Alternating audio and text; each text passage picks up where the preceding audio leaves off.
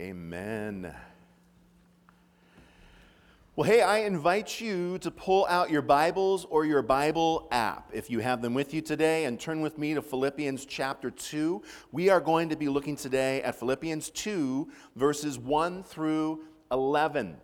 We are on week number 5 in our 3-month consideration of Paul's love letter to the Christians in Philippi. And this week, Paul takes on the challenge of humble living, holding Jesus up as our ultimate example. I'll begin reading now in Philippians 2 and verse 1. Therefore, if you have any encouragement from being united with Christ, if any comfort from his love, if any common sharing in the Spirit, if any tenderness and compassion, then make my joy complete by being like-minded, having the same love, being one in spirit and of one mind. Do nothing out of selfish ambition or vain conceit. Rather, in humility, value others above yourselves, not looking to your own interests, but each of you to the interests of others. In your relationships with one another, have the same mindset as Christ Jesus, who being in very nature God, did not consider equality with God something to be used to his own advantage. Rather, he made himself nothing by taking the very nature of a servant, being made in human likeness. And being found in appearance as a man, he humbled himself by becoming obedient to death, even death on a cross. Therefore, God exalted him to the highest place and gave him the name that is above every name, that at the name of Jesus every knee should bow in heaven and on earth and under the earth, and every tongue acknowledge that Jesus Christ is Lord, to the glory of God the Father. Please pray with me. Lord God, we give you thanks for our chance to be gathered together in this space today. We thank you that we have a place to gather. We thank you that our brothers and sisters in Christ surround us as we gather. And we thank you most of all for your invitation to gather, that you are here with us. And so in these next few minutes, as we focus upon your scripture, I ask that you give us eyes to see just what you want us to see in this text. I pray you would give us hearts that are soft and ready to receive whatever you choose to reveal. Finally, I pray you'd give us conviction that is strong so we can apply what we see and understand to the way we live every day. I pray all of these things now in Jesus' name. Amen. Well, Paul opens chapter 2 of the book of Philippians by continuing to talk a little bit more about unity. Paul says, make my joy complete by being like-minded. And by that he means having the same love and living as one in spirit and purpose. Paul is so concerned about the unity of these Christians in Philippi that he says, if you want to make me happy, if you want to complete this joy within me, all you need to do is live in this kind of unity that Jesus has called us to. It's the same idea as the cooperation that we discussed last week. Our gratitude to God is expressed in unity. That's interesting to think about. When we are thankful to God for all that God has done in our lives, one of the most tangible ways that we can express that gratitude is by living in unity with one another. And honestly, God will only accomplish his purposes effectively when we are unified and like-minded. Let's be honest, the church in the world today isn't known for its unity. We're not known for being like-minded. We're known for squabbling. We're known for dividing. We're known for our thousands upon thousands of denominations. We're known for fights over carpet colors in our sanctuaries. We're known for divisions, and yet we can see here how powerful it is when the church chooses to live unified by one person, by Jesus Christ, who he was and what he chose to do for us. The unity of the church is sorely needed in this world, and we make Paul's joy complete. And we warm the heart of our Heavenly Father when we choose to live in these ways. Paul continues in verses 3 and 4 to talk about an attitude adjustment. If we thought unity was hard, get ready for this. Paul offers 2 challenging commands in these 2 verses. Number 1, He says, do nothing out of selfish ambition or vain conceit. In humility, value others above yourselves. Secondly, he says, look not only to your own interests, but each of you to the interests of the others. We could summarize these two commands by saying that we are to care about the lives of those around us. We're to put others first. But how easy is that? I think sometimes we desire to live in this way, and we think we're living in this way, but we're not always living in this way. And sometimes that is revealed in crucial situations or circumstances. Studying this passage reminded me of one of my failings from a long time ago when I was a youth pastor. I used to work at a church where I had to show up early in the morning on Sunday mornings, and I shouldn't just say I. Mandy and I both had to show up super early, wearing our work clothes, and set up all of these chairs, a stage, the entire band, including a synthesizer, all out in the grass so that we could meet together as a high school ministry to worship. They had no space for us inside. One Sunday, we set everything up out there. We were in the midst of this incredible worship song when the sprinklers came on.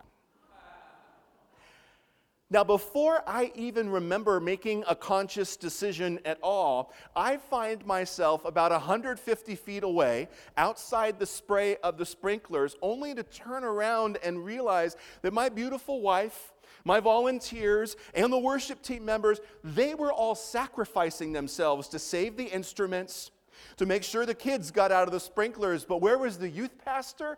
Looking out only for himself, off or over on the side of the field.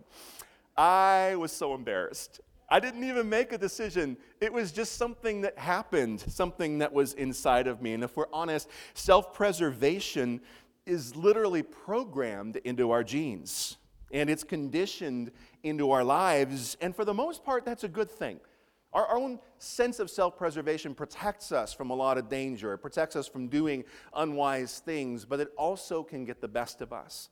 And we can find ourselves in a life posture that only thinks of ourselves, that only thinks of our own immediate family and isn't concerned for the good of others. Paul, in this morning's passage, is calling us to a healthy humility that can keep that self-preservation intact in all of us. And Paul, in verses 5 to 8, offers the ultimate example of that healthy humility. That example is Jesus. And I have to be honest, when I move from verse 4 to verse 5, I can't help but think, Paul, why couldn't you have just stopped at verse 4? If you just stopped at verse 4, it would seem like some healthy suggestions coming from the Apostle Paul. But then he moves into verse 5 and beyond, and we realize this is serious business. He holds Jesus up as our example of the attitude that we should have, of the mindset that we should have. Our attitudes and mindsets are meant to match Jesus's. And verse 6 begins a description of the classic understanding of the incarnation. These verses are set apart in most of your Bibles. They're indented differently, and that's to reflect the fact that Paul is drawing on a different text. Paul isn't the one who wrote these verses. He's quoting something. Some have suggested it was a poem. Some have suggested it was a hymn that they would sing in their worship services. Others that it was some early form of theology, writing out all about Jesus. But whatever it was, the people in Philippi would be familiar with it. So Paul is holding up the example of Jesus. He's quoting something they're familiar with, all to make his point that though Jesus was God, he saw no need to hold on to or to grasp the glory that came with that position. Instead, Jesus made himself nothing, we're told. He emptied himself of all privilege and power. The Greek word that's used there is kenosis. And kenosis' simple definition is giving something up, giving up some status and some power. But I think that emptying himself of all privilege and power is a wonderful definition for what Paul's talking about. He's holding Jesus up in this example of one who literally gave up everything. The amount of relinquishment in Jesus' incarnation is absolutely astounding. He went from being God to being human. He went from being human to being a servant. He went from being a servant to being a sacrifice. What more could Jesus have given up for you, for me, for humanity, or for all of creation? And we often think we're humble or self-sacrificial, but then there are things that we think are beneath us. A little bit like Kyle's dishwashing task. We think we're humble, but then we come across a person or we come across a task and we hesitate because we think, is that really my job? Do I really need to be involved with that? Yet Paul makes clear, and the Gospels make clear, that Jesus saw nothing that was beneath him. And he encountered no one who was beneath him. Which poses a difficult question for us. Do we? Is there anything we won't do? Is there anyone who we won't serve? Honestly, none of our talk of humility means anything until it is road-tested in this way. Paul finishes this section in verses 9 to 11 with a therefore. And the therefore always reflects backward, and then in the forward verses that come after it, gives us a summary of what he's been talking about. He says, therefore, God the Father exalted Jesus to the highest place. Jesus was given a name that's above every name. Jesus had traveled from heaven to earth and back to heaven's throne forever, his humility having been expressed in his sacrifice. And with what result? Redemption for the world. A world brought back into the family of God. Each of us can reflect upon what Paul has shared in these verses and ask the question, what will the result be from my humble living in this world? How will God use me as I follow Jesus' example? Well, I want to suggest a place to start.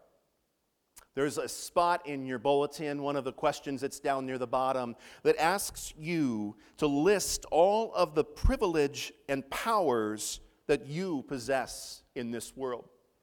And usually when we come to an exercise like this, our first thought is, well, I don't really have a lot of privileges, and I'm not super powerful, so this probably doesn't apply very well to me. But it applies to every single one of us. Every one of us sitting in this room has a set of privileges and some powers that we exercise in this world.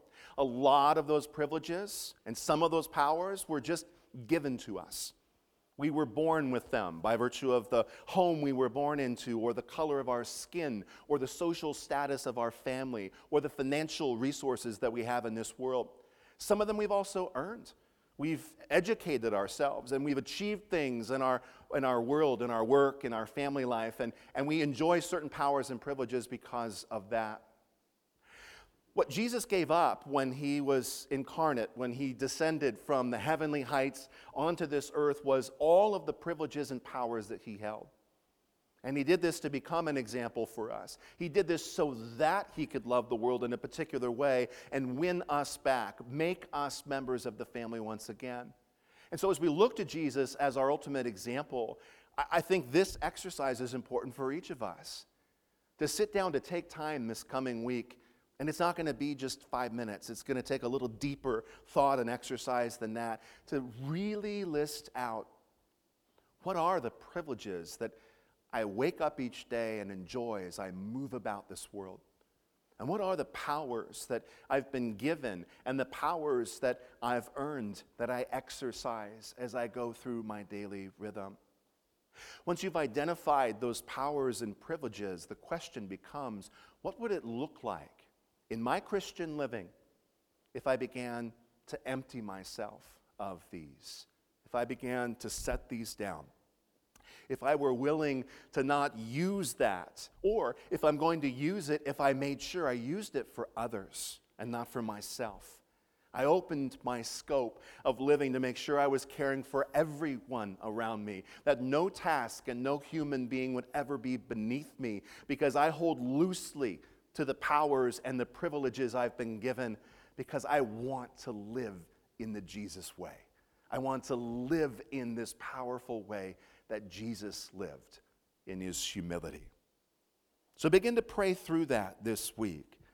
It's not something you'll be asked to share publicly. It's not something you need to do anything with other than sit with Jesus and walk your way through this. Because I believe that when it comes to the type of attitude adjustment Paul is suggesting here, and the example that is held up of Jesus, until we prepare ourselves to release these kinds of things, we'll never be able to walk the way Jesus walked or love the way Jesus loved. But when we do, it transforms us, it transforms the people around us, and it helps the world to see what God's love really looks like. Please pray with me.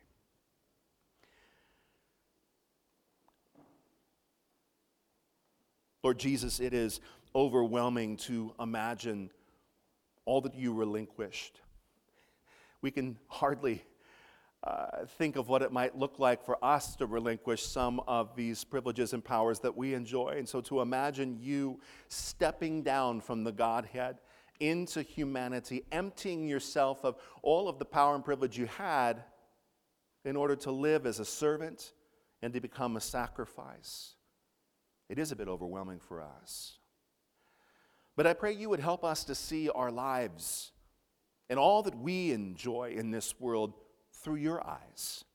That you would help us to see, even as we sit with you for a bit and we pray through all of that power and privilege we enjoy, help us to imagine with your imagination what it might look like to set these things down, to hold to them loosely, to utilize all that we've been given and even all that we've earned to live for you and to live for others in this world.